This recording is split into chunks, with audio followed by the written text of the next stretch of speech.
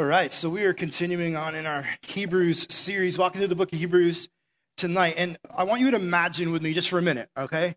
Imagine that we're just sitting here. It's kind of dark like it is right now. And we're just kind of chilling. And then all of a sudden, out of nowhere, this angel just like appears over the baptismal and just starts floating like right here in front of me. And it's so bright, it makes these spotlights look like they're not even doing a thing. And it causes us to like put our hands up like this and cover our faces and squint our eyes or close them because it's just so insanely bright. And he says something and his voice is so loud, we have to actually cover our ears because it's hurting your eardrums. And you're just like shaken by like his voice. It's so intense. And just to be like in the room, you can feel this like presence. You can't explain, but it's rattling you to the core just to even be here. And just it happens like this. In an instant, he just appears.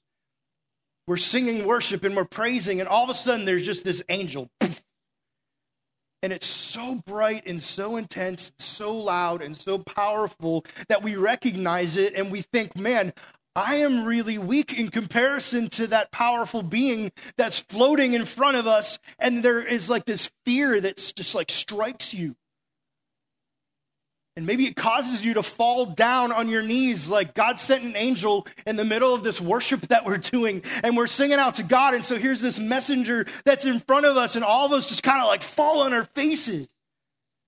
We don't know what else to do because we're in the presence of something so powerful that none of us and all of us together don't even compare to this being.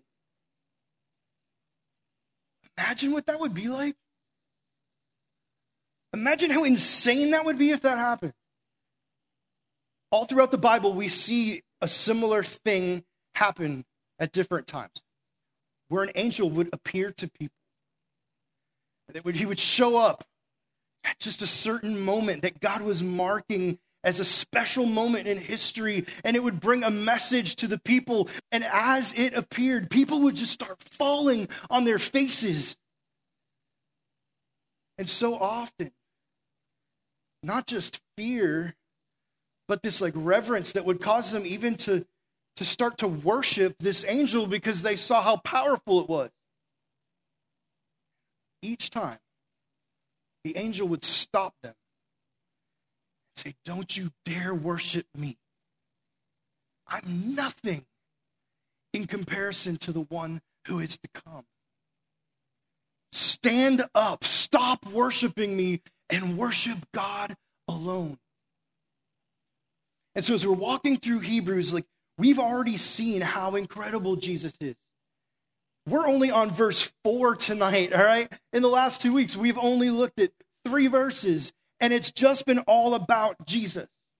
And I told you guys that this book, Hebrews, it has a message that keeps repeating over and over. The big idea of this book is Jesus is better than everything. And so as we saw Jesus, how he is the radiance of God's glory, how he is the exact imprint of God, we realize he is God himself. He's not just some man. He's not lesser than. He is fully God. Jesus is the most powerful being in all of existence. And as we talk about Jesus tonight, the author of Hebrews is kind of comparing something really powerful that mankind has at different times throughout history been able to see. Angels, right? When I say the word angel, there are images that immediately appear to your head. There are things you think of when I say angel, and it's usually probably powerful. And so the author's like, think of an angel, right? Think of its power. Think of how brilliant and beautiful an angel is. It is so much stronger than any human being, and it doesn't even compare with Jesus. It doesn't hold a candle to Jesus. And so we're going to look tonight. We're in Hebrews chapter 1, verses 4 to 6. I want to read this to you guys. Listen to what the author says. He says, "So he became as much superior to the angels as the name he has inherited is superior to theirs. For to which of the angels did God ever say, 'You are my son. Today I have become your father'? Or again, I will be his father, and he will be my son. And again, when God brings his firstborn into the world, he says, let all God's angels worship him.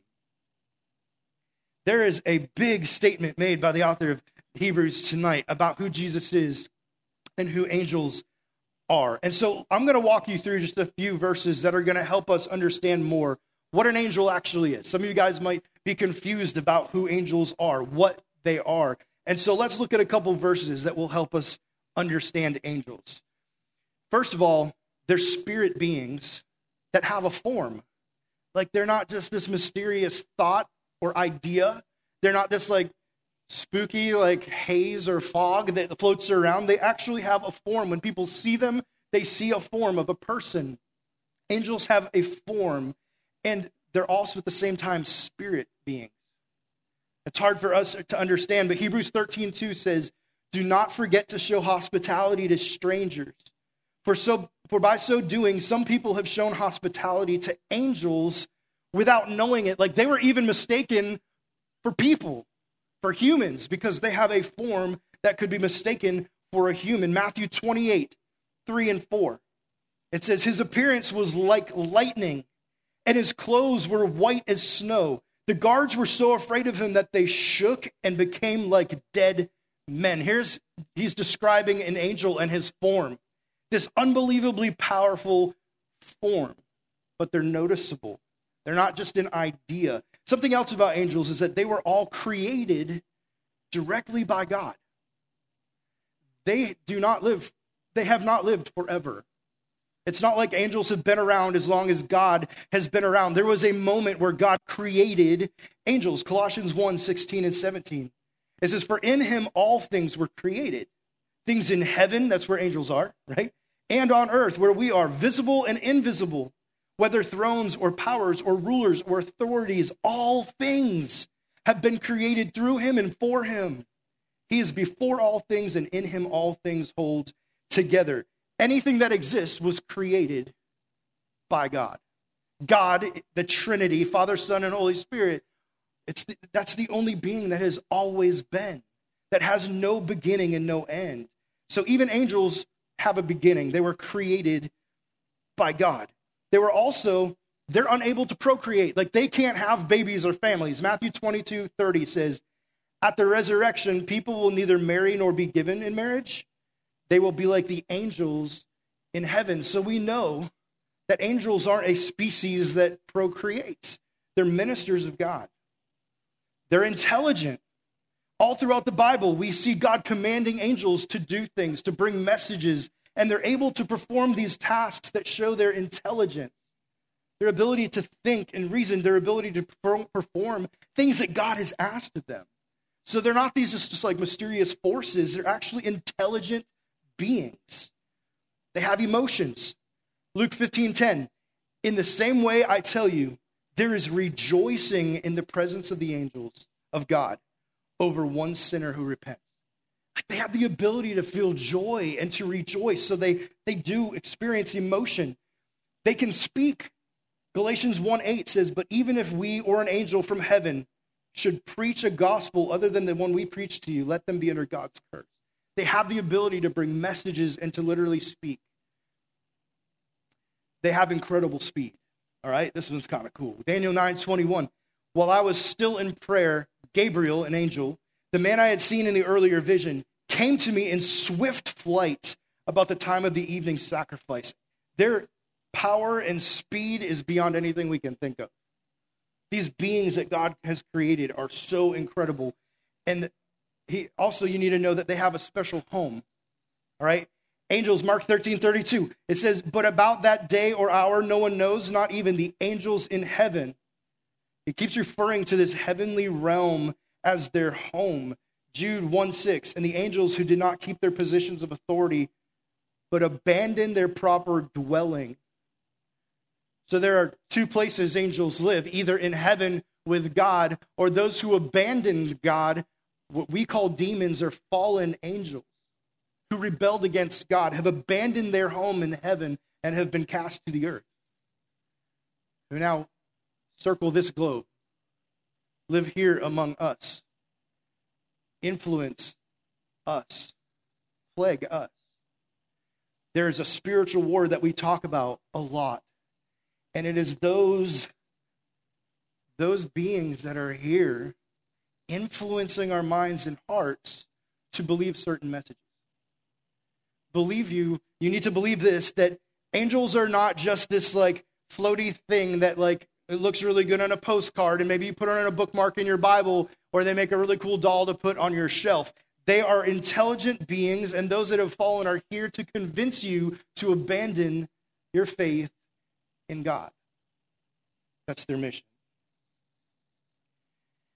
The number of angels has been the same since creation. God hasn't created more. Revelation 5:11 says, "Then I looked and heard the voice of many angels numbering thousands upon thousands and 10,000 times 10,000. God, when he ceased to work on the seventh day and rested, that includes making more angels. There are more powerful than man, right? These angels in Ephesians 6:10-11, it says, "Finally be strong in the Lord and in his mighty power. Put on the full armor of God so that you can take your stand against the devil's schemes." There's a reason why we can't just face these temptations and these angels that have fallen on our own. We're not strong enough. And so God has given us a way to do that. He's given us armor that's spiritual, that's from him, so that his power can stand in the way. Because if we were to face these demons alone, we would be massacred. There's no standing up against them or the temptation or their schemes without God's armor. They're far more powerful than you and I, and they are highly organized. Ephesians 6:12 tells us, "For our struggle is not against flesh and blood, but against the rulers, against the authorities, against the powers of this dark world, and against the spiritual forces of evil in the heavenly realms." Like, they are an organized army, and they have a mission, and it is to destroy your faith. It is to steal the glory that God has created you to give to God. It is to wreck you, to convince you that you are worthless. Convince you that God has made trash when he made you. To convince you to harm yourself or end your life. Do not be mistaken. Fallen angels, demons, are organized in a way to destroy you. There are many people, especially teenagers today, like the shows that are out for you to watch about witchcraft and about all these like different demonic things that so many of us take so lightly, and we just think it's funny or it's cool or it's trendy or whatever you think it is. It has a really good plot. Who do you think is behind that? The way that they influence music, the way that they influence the arts, the way that they influence all the things that we love, even our phones, there is influence. It is organized. They're smarter than us, stronger than us, faster than us, and they are working together over thousands of years. And their goal is to destroy you. Be careful what you watch. Be careful what you listen to. Be careful what you let influence your mind and your heart, because there is an army at work aiming to destroy you.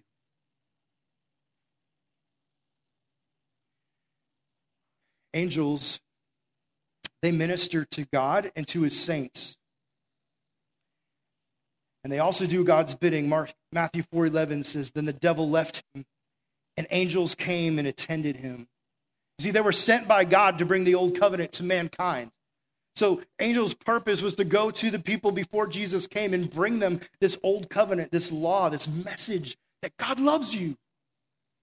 Yes, there's an army out to take you out, but God loves you and he wants a covenant with you, and he's made a way to protect you, to restore your life, to protect you from these demons that are after your soul. It tells us in Acts 7:51-53, "You stiff-necked people," he's talking to Israel, "your hearts and ears are still uncircumcised. You're just like your ancestors. You always resist the Holy Spirit. He was there, even a prophet your ancestors did not persecute. They even killed those who predicted the coming of the righteous one. And now you have betrayed and murdered him. You who have received the law that was given through angels, but have not obeyed it. Like they brought this old covenant to mankind. How often do you think of the existence of angels? If you're like me, probably not often. And that's okay. But we do need to realize that there is a spiritual war that is happening all around us every single second of every single day, and you are smack dab in the middle of it. And as you go through your life and you're just thinking, man, the biggest thing I have to worry about today is just school and like the sport that I play, like, or what am I going to say to my friends when I get to lunch? You know, like our problems kind of end up like around there, and then we're like, we're oblivious to what's actually lurking around the corner in the dark shadows of life. We forget that there is something so much bigger. There is a plot that is happening that is so much bigger than what you and I think is actually happening. And so we just go along and ignore it almost with blinders on, like, I don't want to think about that. It's scary. I don't want to know where I'm at. I don't want to face reality. There are people all over this globe today in revival. I don't know if you've been watching the news, but people's eyes are starting to open up to the fact that there is something bigger than us out there, that we're a part of something huge, that God has this plan, that there is a war over our souls. And so people are turning their hearts over to Jesus and saying, I need you. I need you. I realize I am in the middle of something bigger than I could ever handle on my own. The Jewish people in the Old Testament, they start in the New Testament, after Jesus, they started to believe these kind of twisted things. They would look at angels, and because of the kind of the power of them, right, and the glory that they have as they declare God's glory, people would look at them and think, wow, that's like a little g God, like that angel is so powerful. Maybe I should worship this angel. And so that idea started to mix itself up with Christianity. Started to mingle its way into the church, and people started to actually worship angels alongside of Jesus. And so the author of Hebrews is like, listen, angels are powerful. They're all those things that we just said. And if you don't know God, if you don't have a relationship with God, the fallen angels, yeah, they should definitely scare you. You should never bow your knee to anyone or anything but God himself. And so he writes this book and this letter, and in this part, he's correcting that idea that they have in their minds that they should bow before an angel and worship it. They thought that angels were this like, kind of like this Senate. You know how our government is set up with like a president and a House of Representatives and the Senate, and they would all come together and kind of make decisions. And so they started to think God was like the president, and then like these angels would come around him as little gods, and they would kind of rule creation. And the author of Hebrews is like, that's not true at all. Angels don't have that type of authority. They are created by God. They do God's bidding. And so he's trying to correct this error in their thinking so that when they see an angel, they're not comparing it to Jesus and going, they look about the same to me. Colossians 2:18 says, do not let anyone who delights in false humility and the worship of angels disqualify you. So Paul is like, listen, there are people starting to worship beings that shouldn't be worshiped. Don't be one of them. Don't fall into angel worship. So look with me in Hebrews chapter 1, verse 4, and see what it says here. It says, so he became as much superior to the angels as the name he has inherited is superior to theirs. It's talking about Jesus. Jesus has become superior to the angels. When it uses the word become, the word is, I'm going to give you a little Greek word, all right, because I like languages, ginomai. Ginomai is this word that does not mean that he was created. Ginomai means like to turn into, to switch positions. And so when it's talking about Jesus here, it's not saying Jesus was a created being in any way, but as he took flesh and became 100% God and 100% man at the same time and blew our minds, like how can that be? In that moment, he inherited something unbelievable, it says. Right? He inherited everything. the very creation that Jesus is responsible for creating became his because he paid the price for our sin and our brokenness. And so what it's saying here is that no angel could ever do that. No angel is powerful enough or strong enough to be able to pay that type of sacrifice. There is one who can do it. His name is Jesus. Jesus has the authority over all things. And so here he clearly says, listen, he is superior to angels just as he's inherited the name. So he, not just now, as he's come to earth and died on the cross and rose again, but forever has been. He inherited from eternity past this quality, this attribute of being far superior, unmatchable, incomparable. There is no comparison between Jesus and even the most powerful angel. Now, let me remind you who Satan was. Satan was the most powerful angel. And as he looked at Jesus, his heart swelled with pride. As he looked at God, he desired to be like God, to have the power of God. And so as he rebelled and took a third of the angels with him from heaven, that sin swelled up in his heart, desiring to be worshiped the way that God was worshiped. And this author is saying there isn't even a comparison. Satan himself thought there was. It's apples and oranges. Jesus is so much better. Verse 5, it says this. For to which of the angels did God ever say, you are my son? Today I've become your father. Or again, I will be his father and he will be my son. So what he's doing here is he's quoting Old Testament passages. And he's saying, when did God look down at an angel and call an angel his son? Never. But how many times has God looked down? Think of the baptism of Jesus when God looks down and says, this is my son in whom I'm well pleased. Right? No angel could ever claim that. God himself declared from the heavens that Jesus is God. Angels are his creation. You are my son, God says to Jesus in Psalm 2:7. Today I've become your father. And then in verse 6, it says this. And again, when God brings his firstborn into the world, he says, let all God's angels worship him. Now, when it says that he is the firstborn, it doesn't mean like this chronological order of when Jesus came into existence. We know that Jesus has been around for eternity. He does not have a beginning, but the word firstborn was actually a legal term. They'd use it in court, and firstborn would represent the child that would inherit all of the things of his father. And so what it's declaring here is that Jesus is God, and as God, he inherits everything, including angels, including these powerful, incredible beings that if they showed up tonight, we'd fall on our faces before them in just fear, reverence, you pick it. Jesus owns them. Jesus is above them the way he's above you and I. There is no comparison. Man, as I think about like descriptions of angels and how incredible and powerful and amazing they are, and then to know that Jesus Christ is so much better. Not just so much better, but like there literally is no comparison.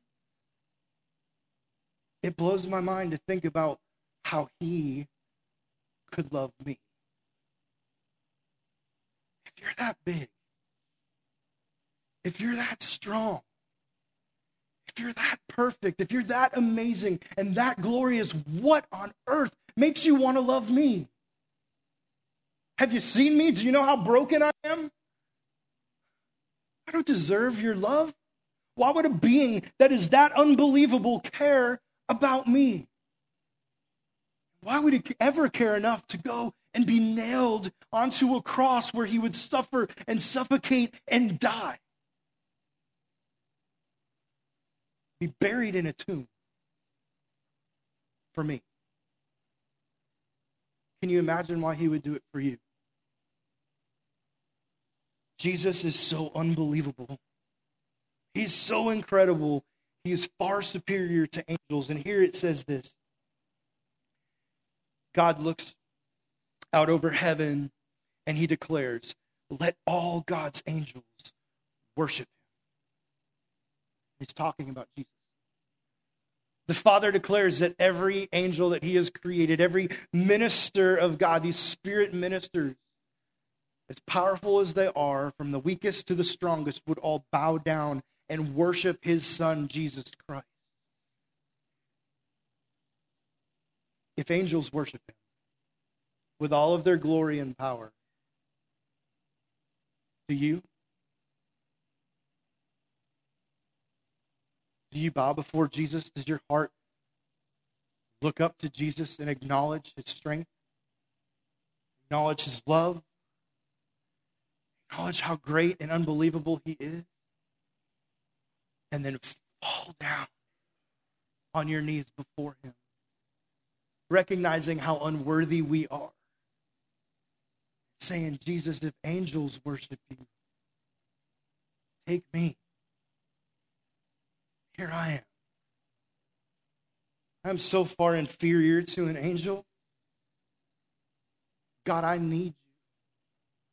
I need you to take my heart, take my life. And when I say life, I mean all of it. Take every breath, take every second. God, take all of me and let it be worship to you.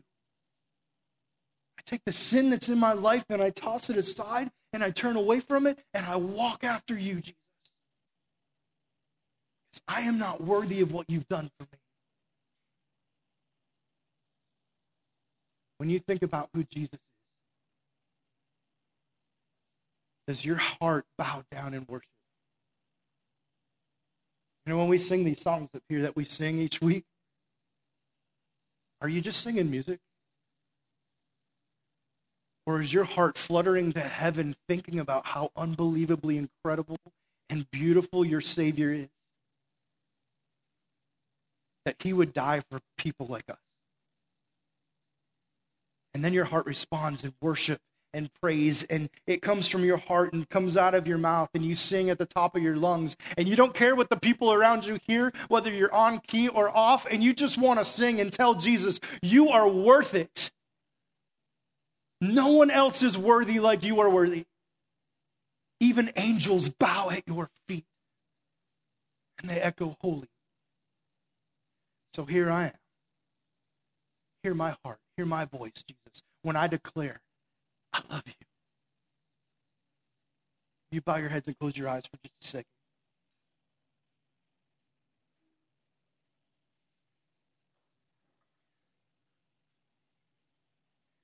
I just want to ask you as we sing this next song, if you would just take a moment, just talk to God and ask him, Lord, how do I view you? How does my heart respond when I think of you, the creator of heaven and earth? When I sing and these words come out of my mouth, is it just music? Or does it come from my heart because I say, God, you're worthy. Jesus, you're better than anything I could ever imagine. And tonight I want to invite you to open your eyes, maybe for the first time, and really see who Jesus is.